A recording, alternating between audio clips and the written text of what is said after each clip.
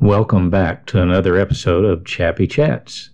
Well, it's been a good week, a different kind of week. Started off with one of our employees her son having surgery, and that turned out wonderful, and we are excited that turned out all right. And then I was leaving for a trip, found out two of my officers were jumped. One ended up with a concussion but got out of the hospital. The other one just took a little bit of abuse because he tried to help the first one. So kind of all kinds of emotions and experiences during that first part of the week. But we did make our trip, and our trip was to celebrate the 70th birthday of one of my wife's cousins, one that she grew up with and was close to because they would go over to their house from time to time or go out fishing and do different things. And so they were just part of her extended family. And that's not a thing that we have today. In a lot of areas or a lot of cases, we don't have a lot of extended family that we are close to. Now, for my case, I've got my brother, and I talk to him more than I have in the past, and I keep up with my cousins and their kids throughout Facebook and on Instagram.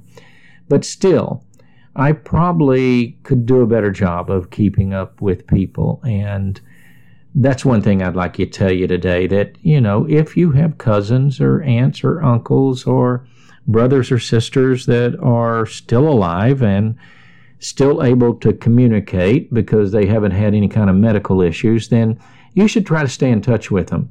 You should try to see them when you can. I'm not saying you have to see them every year or every other year or every month or every day, but keep in touch in some way, because these relationships are important. They are who we are.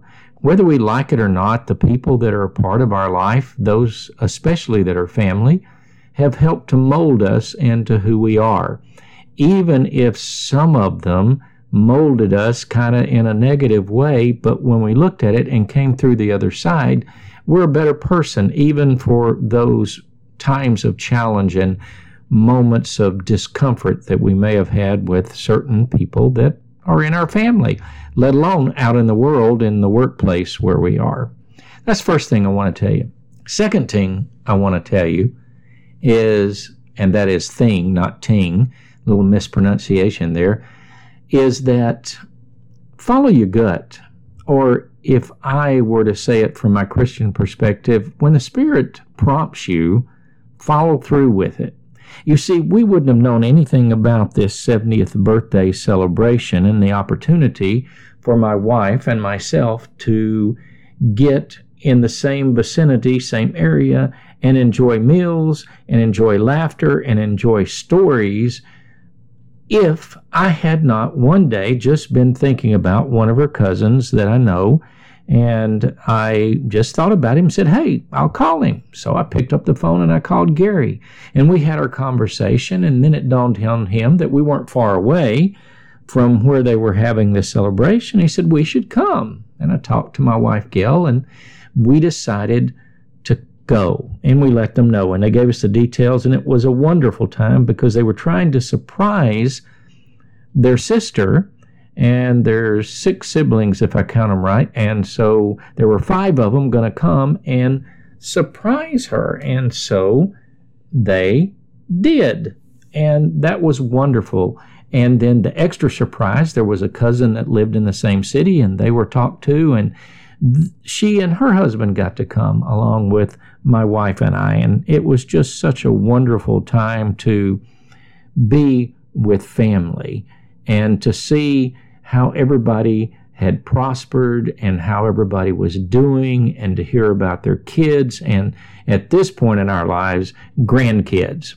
So I really want you to start listening more, to call it your gut, your intuition, or as a Christian, to the leading of the Spirit as you are open to opportunities to fellowship with those you know and love, opportunities maybe to fellowship with a complete stranger that you don't know but you meet and you start up a conversation with, maybe a time that there's a tugging at your heart to reach out to someone because they're having a hard time and you don't really know it, but you just have this feeling that maybe you should reach out to them. I don't know what you're feeling today religiously or spiritually, but I do know through the course of my life there have been many times. I can think of one in particular when I worked at a bookstore. I just had the feeling that the lady that worked with me needed a hug, and I asked permission and said, "May I give you a hug?" And I gave her a hug, and later that day she told me I didn't know how much that meant to her because that was the day that her child had died. It was the anniversary of her child's death, and that just made her feel so good that someone, another human being, would take the time because they felt she needed a hug.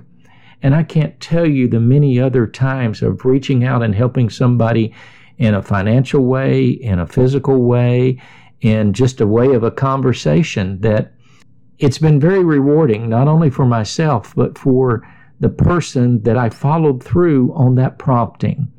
And so I want to challenge you to not miss some wonderful opportunities to grow in your spirit, to grow in your person, and to help someone else grow or experience some joy that maybe they wouldn't have experienced if you hadn't followed your intuition, your gut, or that leading of the Holy Spirit for us that call ourselves Christians. So this next week, keep your ears open, keep your eyes open, and see where that heart inside of you might just be touched to touch someone else. Blessing, protection, and favor until we have another chance to have a chappy chat.